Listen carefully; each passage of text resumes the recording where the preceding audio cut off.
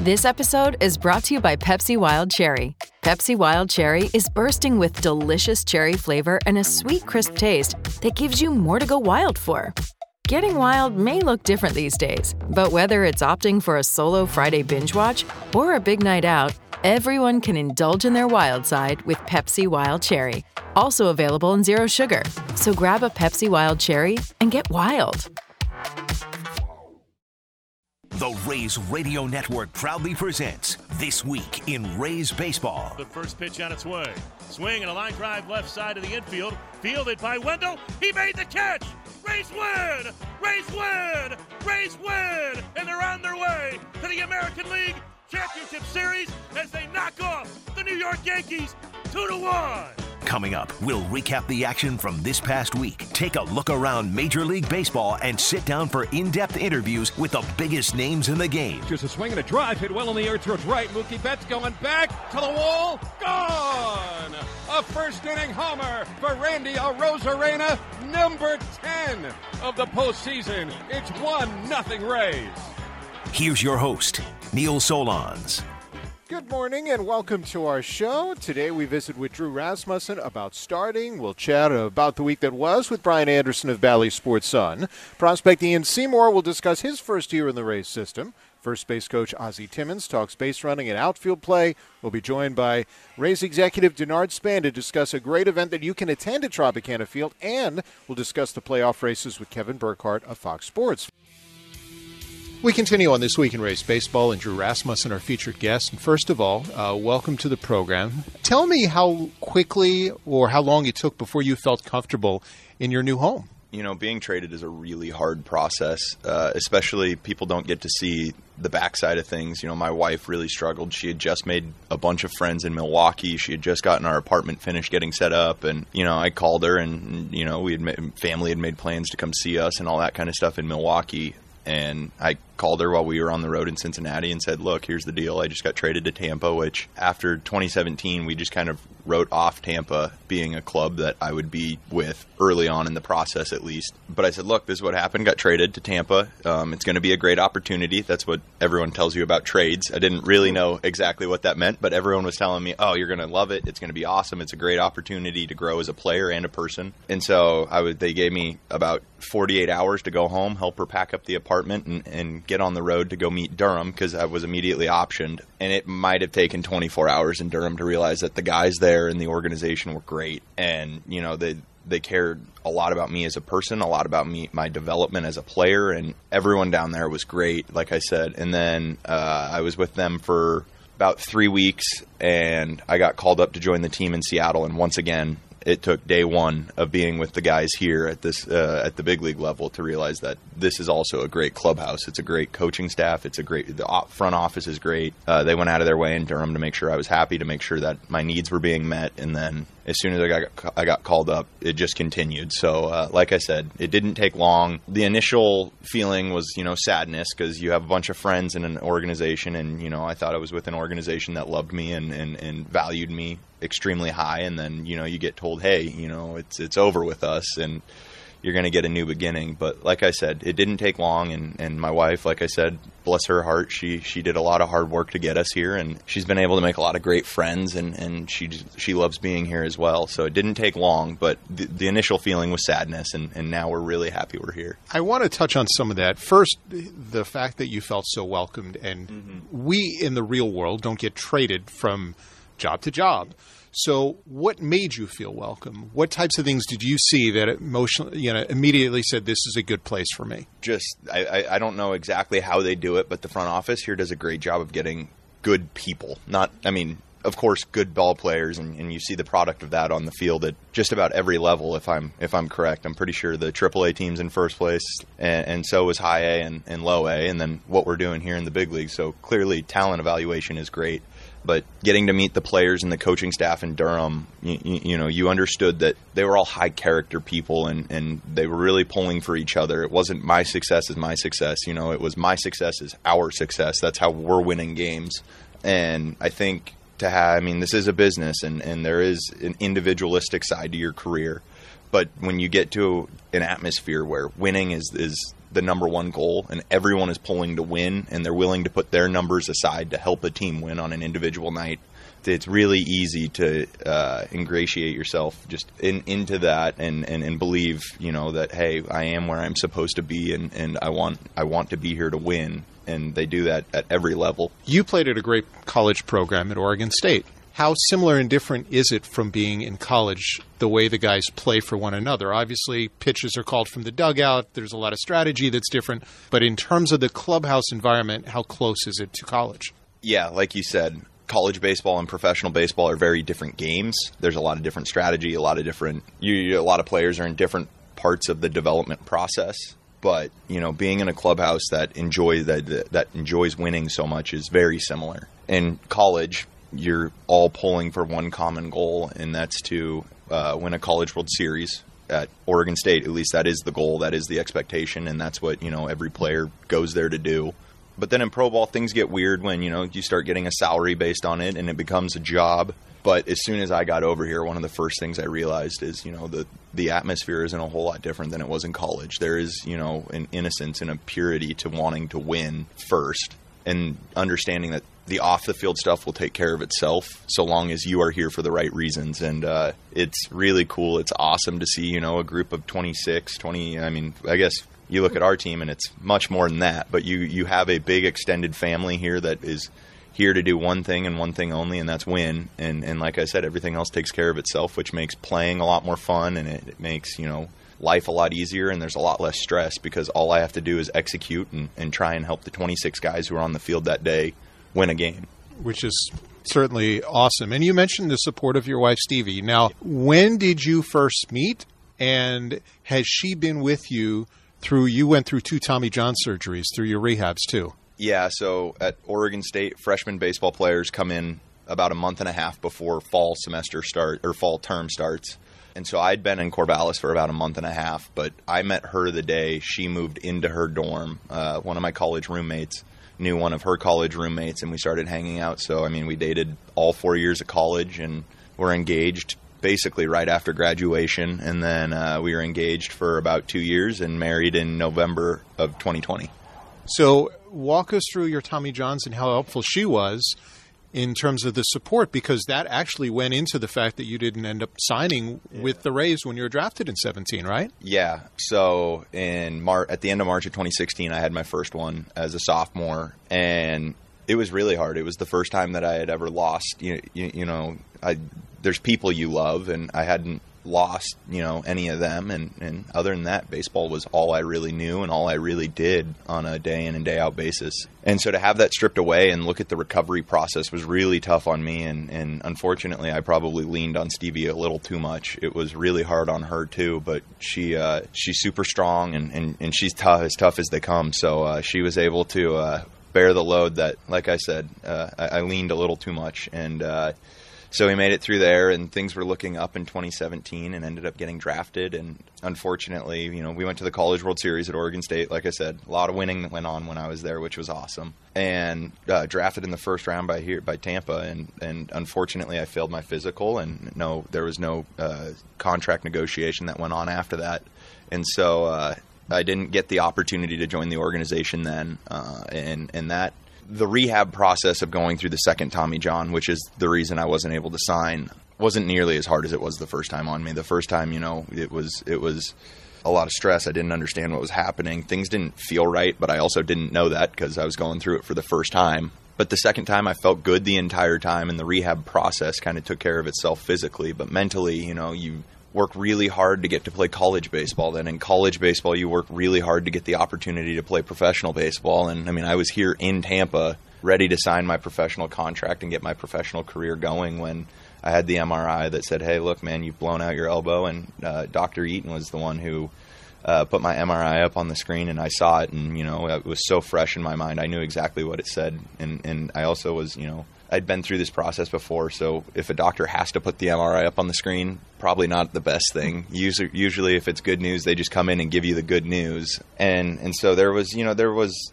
a little bit of frustration at first, but, I just put my head down and decided, I'm still going to make this dream come true. I'm still going to play professionally And, I've got the talent to play at the big league level, and I'm going to get back to there. And it was probably about a 2-year process before I was actually all the way back. And but now things are going pretty well. They are incredibly well, and I want to touch on that too. You said at the time, though, when you got to the Rays, there was no acrimony, there was no bitterness with the Rays in terms of the way they handled it. How did they handle it? Because that's got to be one of the hardest things to do, to say, sorry, but we can't. And for you, it had to be hard. I mean, in 2017, it was the first time I met Eric Neander, and it was the first time that I'd met a lot of the front office staff, and they were all great people, and they made it very clear they were extremely honest, which I respect, about everything that was going on, and the fact that professional baseball is a business, and unfortunately you can't purchase an asset that isn't worth its value. And so I understood that. It's just how this game goes, unfortunately, and everyone goes through struggles in this game. It's not like anyone's had the easiest road ever and made it without a couple hiccups in the way. But like I said, it was easy to know. It was easy to know that there's good people here, and they actually hooked me up with Dr. Keith Meister, who awesome guy. I mean, he still texts me to this day, and he's pretty renowned ortho surgeon, and so for him to take time out and just check in every 6 weeks or so, just want to make sure I still feel good, want to make sure, and we're 4 years past surgery, so it just speaks to his character and how good of a man he is and how good he is at his job. But without the Rays, I wouldn't have gotten the opportunity to have surgery with him and go through the rehab that he suggests and get to this place here that I'm at now. And then when I got over here, every single person that I feel like I had to have a hard conversation with in 2017, they made sure to come up and just say, like, look, we're sorry about what happened. We're sorry about how it happened, but we couldn't be more excited that you're here with us again. And, I mean, as far as I can tell, they've done nothing but, make me happy, and they go out of their way to make sure all my needs are met, which is awesome. And like I said, it just goes to show the character of the people in the front office and in the clubhouses here. I can't say that everything's perfect, right? But you actually threw a perfect game when you were a freshman at Oregon State. Where does that rank in terms of your baseball accomplishments? Or does the big league stuff surpass that? I mean, that was a great day. And it was it will always be one of my favorite memories of the game of baseball for me. But, I mean, there's some other things that I've done. I got to pitch in the postseason in Dodger Stadium. I know it was 2020, and there weren't any fans, so it wasn't, what it should have been, but it was, or what it could have been, I should say. But it was still a great experience, and there's just been a lot of great things to happen to me along the way. I would say winning a College World Series, being on a team that won a College World Series was another awesome moment in my life, and getting to play in the College World Series, stuff like that. This game's really fun when you win, and winning makes a lot of things better, and I've had the opportunity to do that a lot at just about every level. And so, yes, the perfect game is pretty high up on that list for me, and it always will be, but I don't know if I would say that's, my favorite memory. It's kind of an individualistic thing. I really like team success because it's really hard to get a locker room to come together and put out a product that wins day in and day out. And so when you can get a group that meshes like that together, I think, like I said, other people's success is my success now. And you start to care about the other guys that are in the clubhouse with you and you share all day, every day with. And so I like to see that. I like winning more necessarily than individualistic achievements. So how much do you like the celebrations here then? Oh, it's awesome. And it happens, it seems just about every single day. We celebrate winning. And I think that's what makes this place so special. No game is taken for granted. No win is taken for granted. And I think we understand that winning in this league is hard no matter who you're playing against. There's a bunch of good talent in the other dugout. And so wins should be celebrated. And it's also nice knowing that on days that I'm not at my best, there's 25 other guys that are going to pick me up and take care of my shortcomings and help, like I said, help us win. And post-game, you get to celebrate. It's something that should never be overlooked. Well, it's great to have a conversation with you about winning, and hopefully winning is a big part of the future for you and Stevie here with the Rays. And you've been a part of a College World Series. Hopefully a World Series championship is part of your future here, too. I would love to get more rings. That is Drew Rasmussen, and we'll continue right after this on This Week in Rays Baseball. This is the Rays Baseball Network. Neil Solondz with you on This Week in Rays Baseball. Time to take a look now at the week gone by. Joining us from Bally Sports Sun is Brian Anderson. B.A., how are you this morning? Neil, I am fantastic. Day baseball, coming off of a resounding win last night. It didn't look good early on. Couldn't be better. Well, does any win, I mean, with this group, 40 comeback wins now, I guess every game you could say, well, it didn't look good early on, but how many times have we said that, and then it ends up as a W? Yeah, and you know what? You never panic with this team, and the key is that they never panic. That this is a team that they believe in themselves. They believe that they're never out of it. I have said this before, and I know other people feel the same way that have spent a lot of time watching this team, is I really can't remember, even teams that I've played on that have played through 27 outs as consistently hard as this team. I mean, even to the point where the game that they were losing 20-1 going into the ninth inning, they still put up a ton of runs. And there was no way you were going to come back and win that, but they still didn't mail it in. And I think that right there just shows you the type of team that you're dealing with. And as soon as they got Means out of the game, my initial thought was, okay, do they do it now or is it the 8th or the 9th? Because they're going to do it. They're going to get to that Oriole bullpen, and they're going to pull this out. When is it going to be? And sure enough, 2 in the 7th, 2 in the 8th, and it's over. And with that, they are now 17-1 against the Baltimore Orioles. How hard is what they are doing? I mean, they can tie the record for most wins against any club in any regular season today with a victory. How difficult is it to beat a team 18 times in a regular season? I think it's tough to do that in just neighborhood baseball. You're talking about Major League Baseball. And while, you can make the case that the Baltimore Orioles are not a true Major League team, still a hot pitcher. Means last night for the first, 5-6 innings. He was as good as we have seen him in an awful long time. And so all it takes is for something like that to happen, and you lose that game.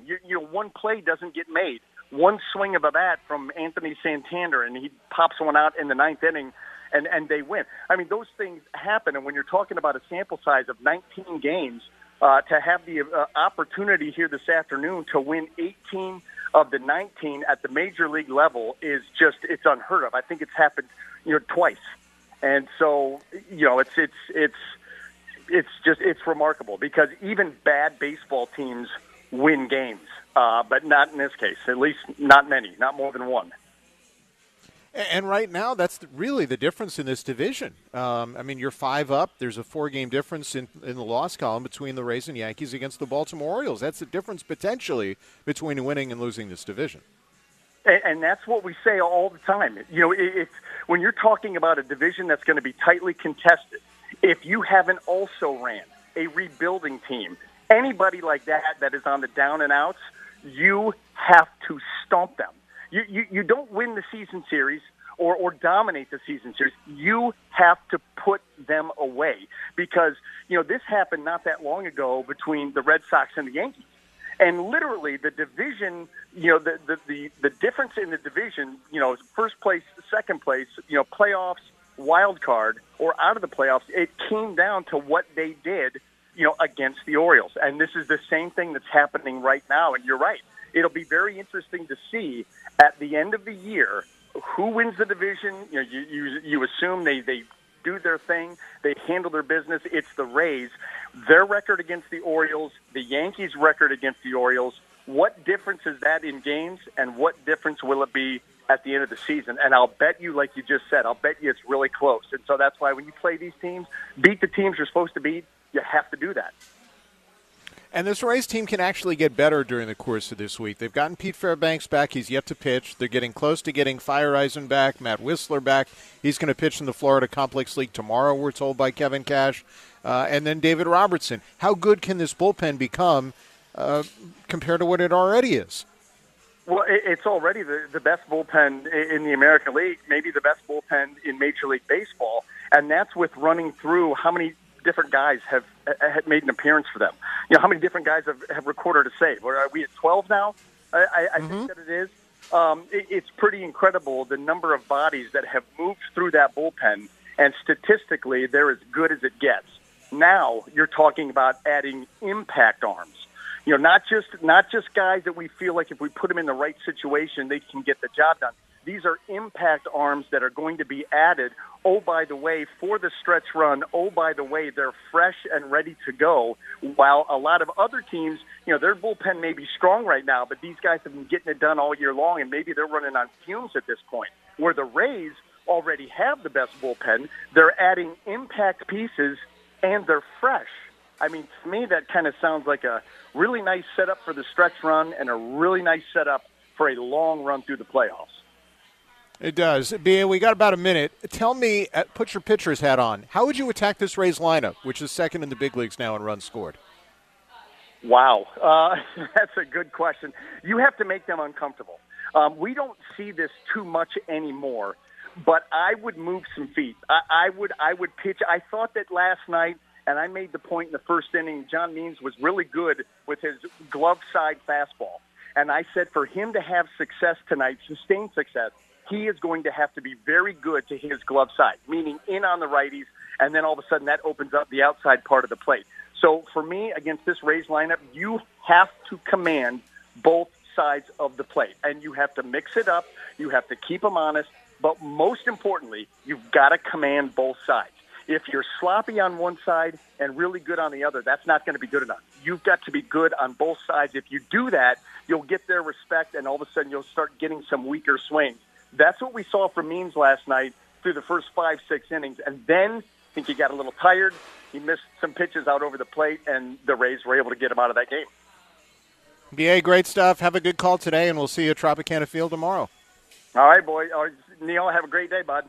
Well, we continue on This Week in Rays Baseball, and we take a look at the minor league side. And one of the many guys who's been performing well on the pitching side is Ian Seymour, who now joins us after his first start with Bowling Green following a promotion. Ian, thanks very much for a few minutes. Yeah, thanks for having me. Congrats on the promotion. Give us an idea what this first full year of minor league baseball has been like after you were drafted last season. It's just so nice to play baseball again. It'd been a really long time since I was able to go out there, compete, get in my routine and all stuff like that. So there's clearly a ton that I still have to work on, and I'm just excited to be able to do that every single day now that there's actually competitive baseball going on. I know the Rays were very excited about you when they drafted you last year out of Virginia Tech. This year you had to deal with a little bit of an injury to start. How did it happen, and what was the effort like to come back from it? Yeah, it was weird. I ended up having a bruise in my elbow, which I'd never really heard anything about before. And obviously it was very frustrating because it was my first year and I had to miss a little bit of spring training, but the training staff was just so great. And I've never felt better now. So, it was a little bit of a build up to get back up and finally get to Charleston. But I feel totally healthy, no issues now, even stronger than I was before. So did that happen while you were kind of ramping up back at home, or did it happen when you got to Port Charlotte? Yeah, it was my first live outing down in Port Charlotte, and something didn't feel totally right. But I took 2 weeks off throwing and then started throwing again, and nothing's happened since. It's been totally fine. You've put up great numbers so far. I think you had double-digit strikeouts in your first game for Bowling Green. You've had a couple of double-digit strikeouts while they also manage your innings. What have you learned so far this year about yourself pitching-wise, and how have you grown? Yeah, so that's been something that I've really been working on. It is almost learning how to use my pitches, because in college, they just call everything for you. So there really wasn't much thought going on for me out there. So that's been a really big thing for me. Just learning how my pitches play off of each other, what pitches to throw and what counts, reading different swings and stuff like that. So that's been the more exciting process for me lately. It's just learning how my stuff plays off of each other. I know your stuff took a big jump the end of your time at Virginia Tech. What does your stuff look like now? What are you using more of? Yeah, so actually, I would consider myself a bit of a different pitcher than I was back at school, because I have more weapons now. So I'm throwing cutter, slider more consistently. So 2 different pitches there. And then I also started mixing in a curveball, whereas in college, I was really just predominantly fastball changeup, where I'm still throwing my changeup at a good clip, but I have those other weapons to play off of it now. And I'm learning more and more how to use them and when to use them, where to throw them in the zone and stuff like that. So it's been pretty fun learning about that. And is the fastball 2-seam, 4-seam, or both? It's just a 4-seam. I throw it at the top of the zone. And how much of the analytics have come into play in terms of how you use it, and how helpful have the Rays been in terms of just understanding what your stuff does? Yeah, no, they're really helpful with communicating okay, your fastball has a very unique movement and it's going to play well in this area. So let's just work on throwing it in that area and simplify things. So it also helps with just commanding your pitches, because you don't need to be too specific with where you throw it. Just in this general area at the top of the zone, throw it as hard as you can, and good things are going to happen. Has your velocity continued to climb? I know that, I think if I remember right, it had jumped up a little bit before you were drafted, right? Yeah, no. So it's been like probably 92, 94. I've been up to 96 or 97 this year. So it's definitely much higher than it was in college. So, I mean, that's always a good thing. And what's been the biggest adjustment for just the life of professional baseball? Because you're traveling a lot more than you would in college. Obviously, you're playing more games. It's a different schedule. What's that been like? Yeah, it took me a little bit to develop my routine between starts because it's a different schedule. You're in a different place. It kind of demands different things from you than it did in college. So it was just developing that routine, finding the things that make me feel good, finding the things that help me perform at my best, and then sticking to those things every single day, no matter what. And how much do you use, I guess, this, last month and a half to kind of figure out, okay, not only how do I finish strong, but how do I also figure out how I want to, get ready for next season too? Yeah. So basically right now, my main focus is like building off of every start before. So right now I'm really working on commanding those breaking pitches as consistently as possible, because those are the newer pitches that I'm throwing in games and competitively. And so if I can get those to the level of where my changeup command and my fastball command is, then that'll be really exciting for me. So that's been my main focus in each outing, is just to build off of that and be as efficient as possible when I'm out there. And then obviously, like, once the year ends, I feel so great. Like, it'll be exciting to have a full off season going into next year and starting it healthy this time. And what has it meant to get a promotion in the middle of your first season? Yeah, that was really exciting. I actually, I wasn't really expecting it. Just because it was my first year and I started the year hurt.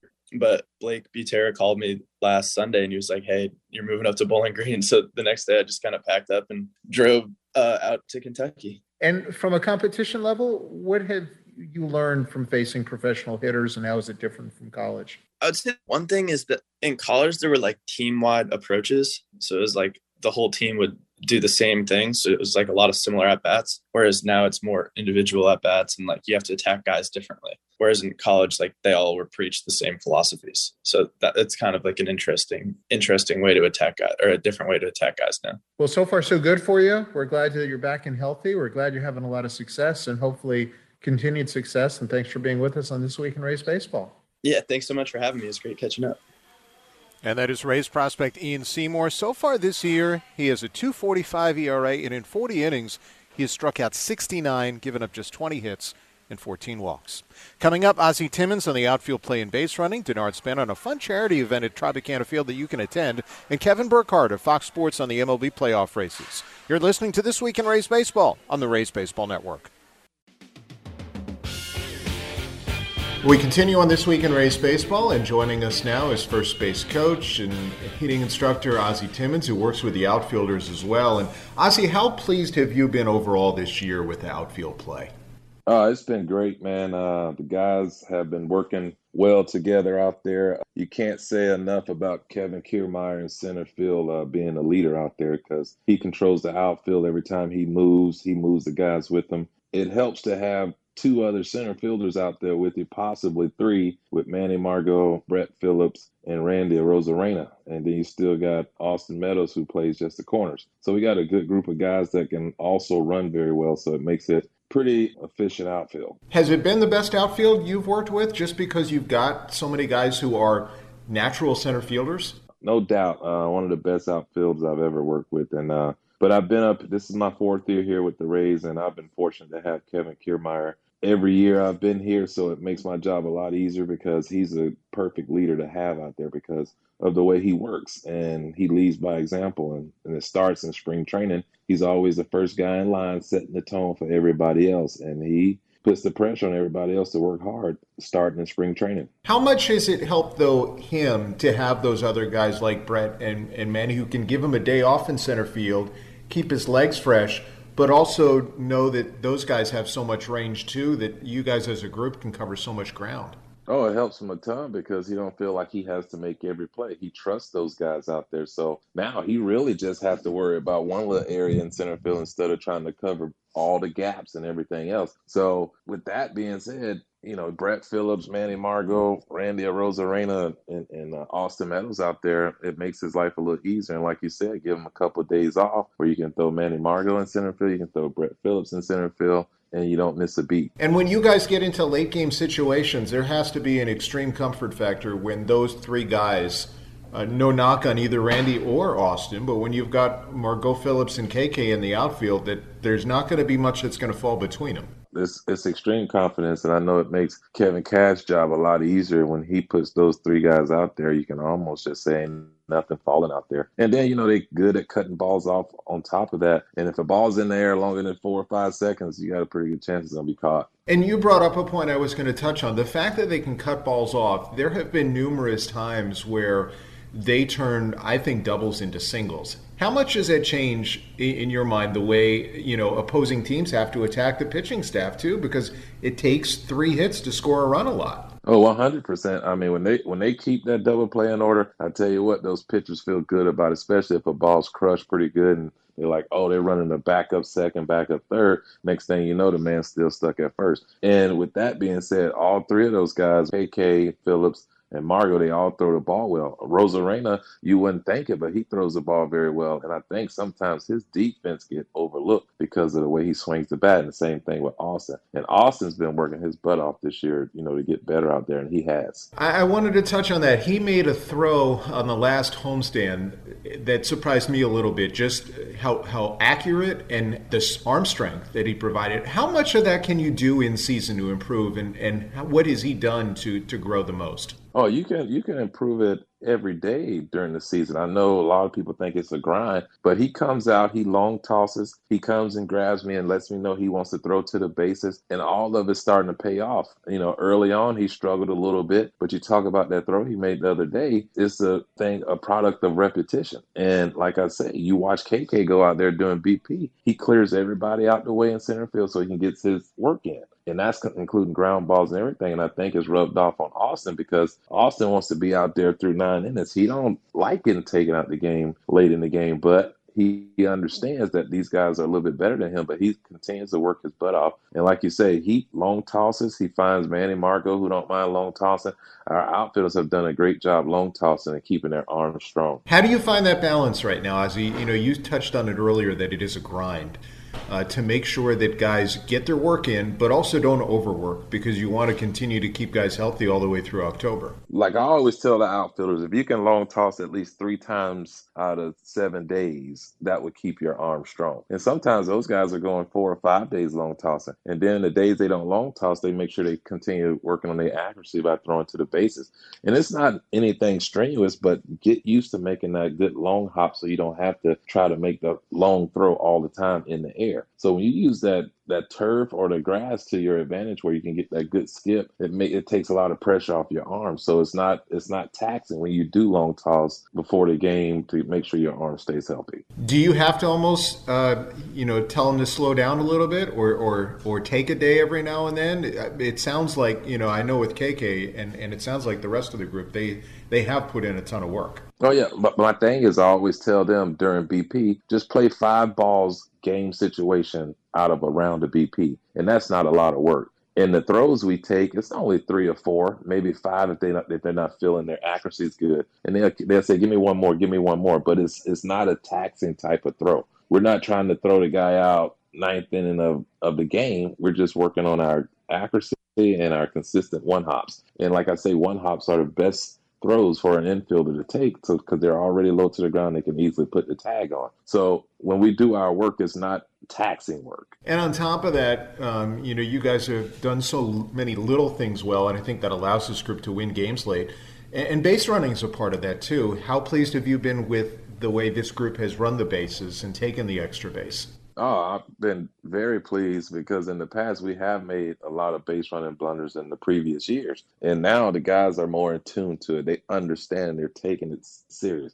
And what they think about is, what can I do for my teammate that's hitting behind me to get in a position to score for them? So when they look at who's out in the outfield, we all talk about what outfielders can throw and what outfielders don't throw well, and who we can take advantage of. So when we see that, we're going to take that extra base, and we know to shut it down when we know a guy that can throw well. It's a part of thinking and knowing who can do what on the opposing team and what we can take advantage of. So in your mind, who's been the best base runner of the group this year? Because to me, there have been a lot of good ones. Who grades out the best to you and why?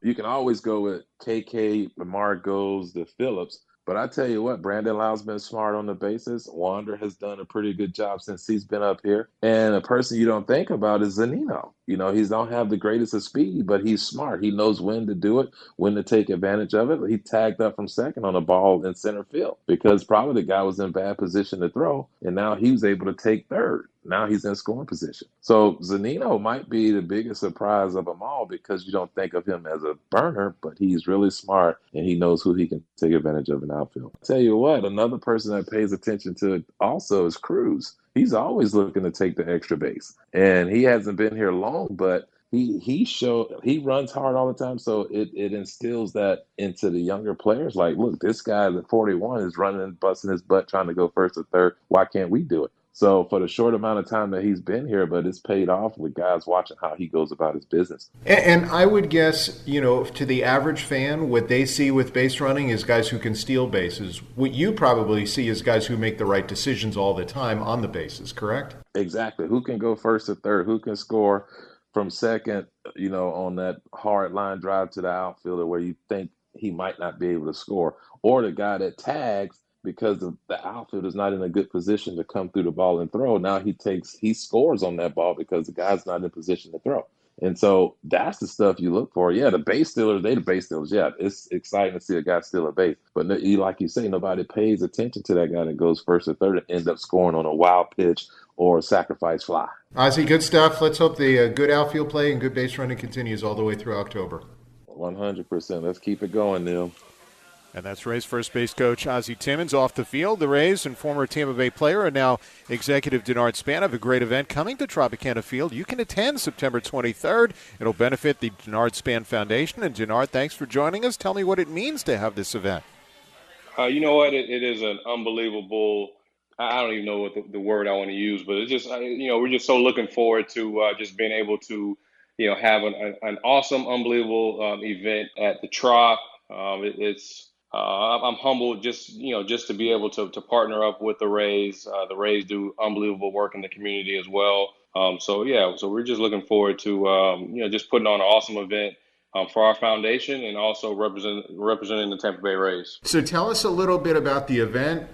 Fans obviously may want to attend it. It's back on the field. I plan to have 2 or 3 guys at the event from the team to help me present a few special items to some special families. So, but basically, the event is going to be a multi-course meal, upscale meal. It's just going to be a wonderful night where the community gets together. We're going to talk about my foundation, try to enlighten everybody on what I'm doing, and hopes that everybody just has a good time, bring their appetite.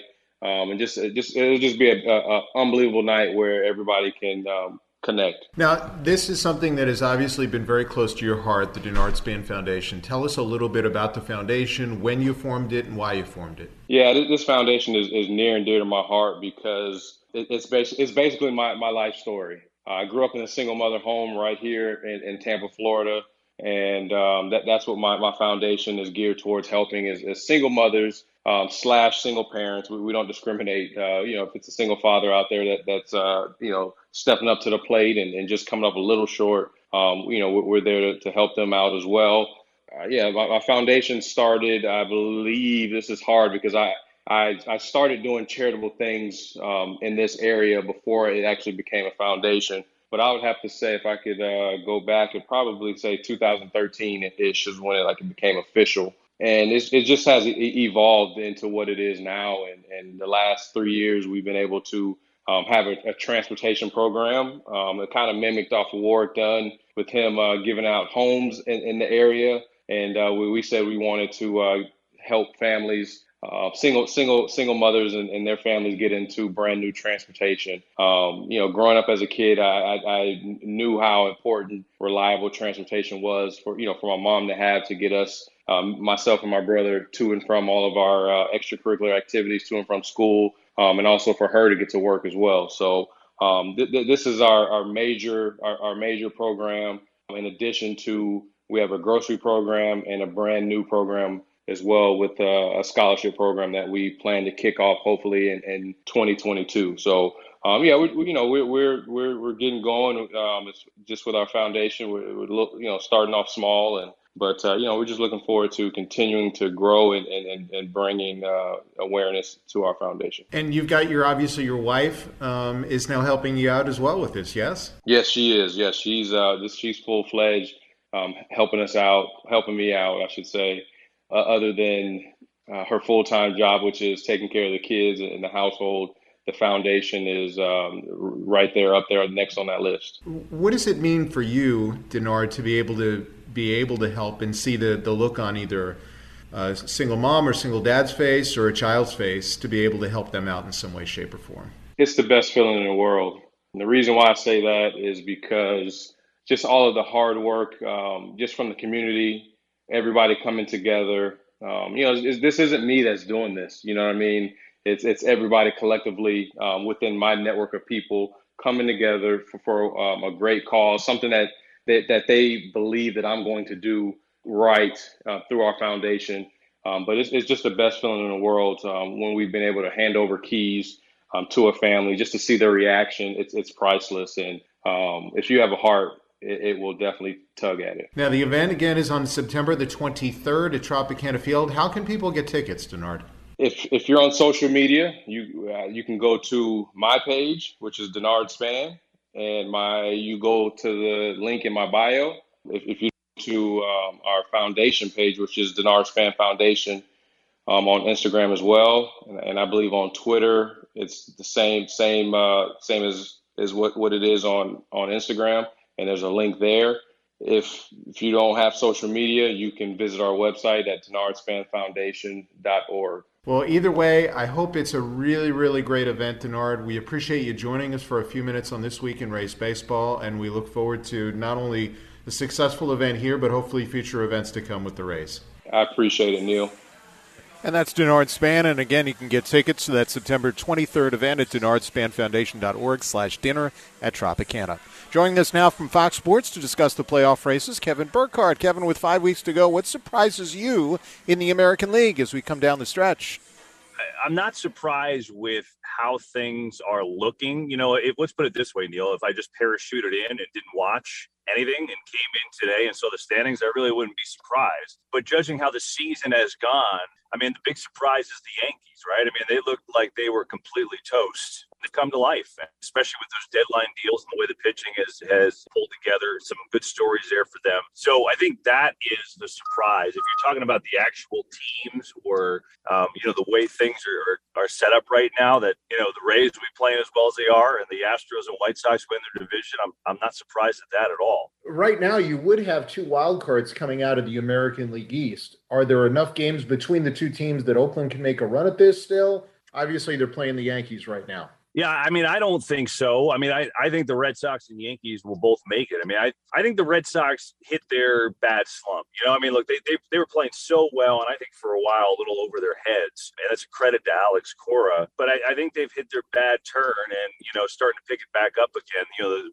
Sale coming back is obviously a huge lift for them. And so I think they're going to be fine. You still wonder if the rest of that rotation can hold their weight, and that'll be a question. But, if you're asking me right now, I like the Yankees and Red Sox to stay right where they are. Which would make for a very entertaining wild card game if things hold in terms of the division races. Toronto still has 10 games at Baltimore, and while they are a distance from the other clubs, if they were to run the table or go 9-1, does that give them a chance to get back in this? It's been a really good season for them. And, obviously a lot of great stories on their team. Their offense is completely insane.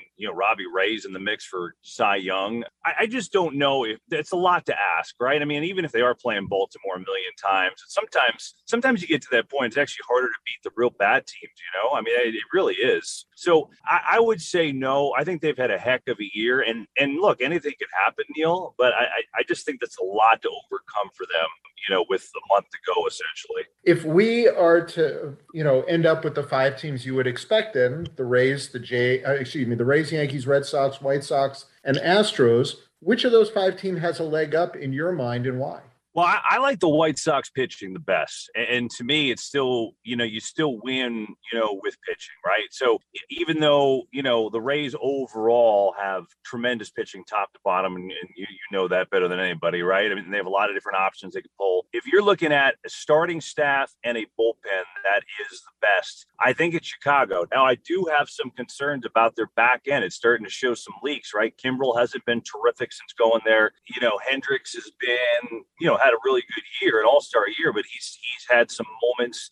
So that would concern me. But I think overall, I like their pitching staff the best. I guess we'll see who's playing the best, in the last month. I mean, I really do believe in momentum too. I think that's a big deal, but I just like the sturdiness of that White Sox pitching staff. The one argument that's been made against the White Sox is the fact that they have a losing record against teams with winning marks so far this year. Does that mean anything to you? No, it means nothing. I know I've heard that argument too. And take into consideration their division stinks. So they haven't played a lot of winning teams, right? I mean, like they play who's on your schedule.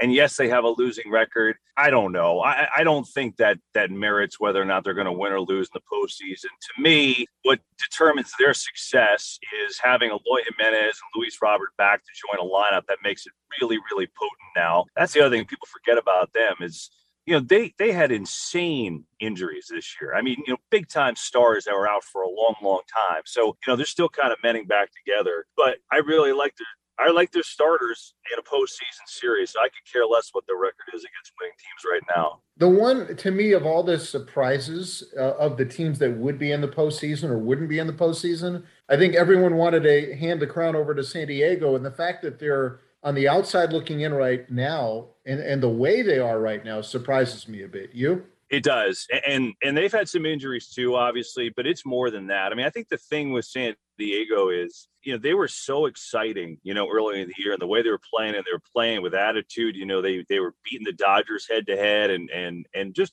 they really had some mojo, right? And their offense has been a complete zero other than Tatis, which is shocking to me. I didn't see that coming.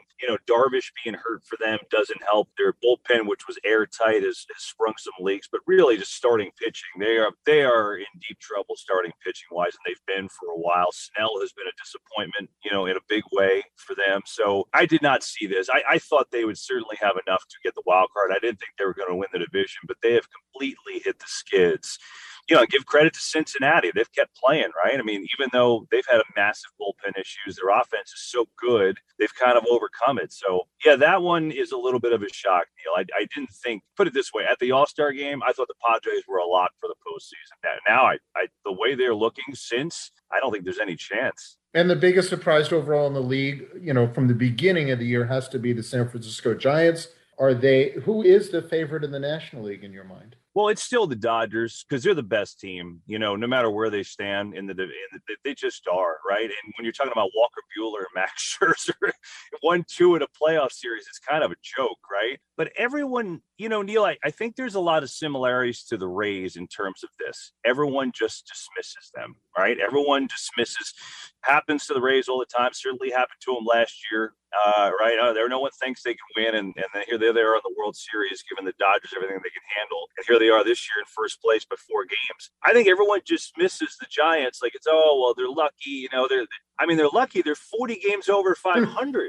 The thing that I like about them, it's 2 things. A, Gabe Kapler has really grown as a manager. I mean, he really has, and he's been introspective and talked to his players and learned how to be, I think, an excellent big league manager. And I like Gabe a lot personally. And look, they've had some resurgent years from Posey and Crawford and the older guys, Bell, right? But it's more than that. It's like they're mixing and matching. Guys have their platoon roles. They've mixed and matched bullpen well. Basically, they don't beat themselves. And that's where I think the similarity of the Rays comes in. Very rarely do you watch one of their games, much like Tampa, where they lose it themselves. They're good defensively. They've got a really good bullpen. They're good on the bases. And so it's hard to beat them. If you make a mistake, you're probably going to lose the game. So that's what I like about them. Everyone thinks they can't win the World Series. I know they're light starting pitching, but I'm like, why not? I mean, they win close games. Isn't that what you're supposed to do? No question. I mean, look, with Kansas City, did they have a great rotation several years ago when they won? I mean, that's why I think it's more about the overall staff than it is about the bullpen. Yeah, I could agree with that. Look, I still like having a horse, an ace in the playoffs, no question. But I agree with you, especially the way the game is today. Totally. Kevin, good stuff. We appreciate a few minutes, and certainly we'll be watching on Fox in the weeks to come. Neil, always great to catch up, my man. And that is Kevin Burkhardt of One Fox Sports, and we certainly thank him and all our guests on the show today, including Drew Rasmussen, Rays pitcher, Brian Anderson of Bally Sports Sun, prospect Ian Seymour, first base coach Ozzie Timmons, and Denard Span of the Rays front office. If you ever have something that you want to hear on the program, all you have to do is tweet me at Neil Solondz. On next week's program, you're going to hear from lefty Shane McClanahan, that and a whole lot more as we move down the stretch.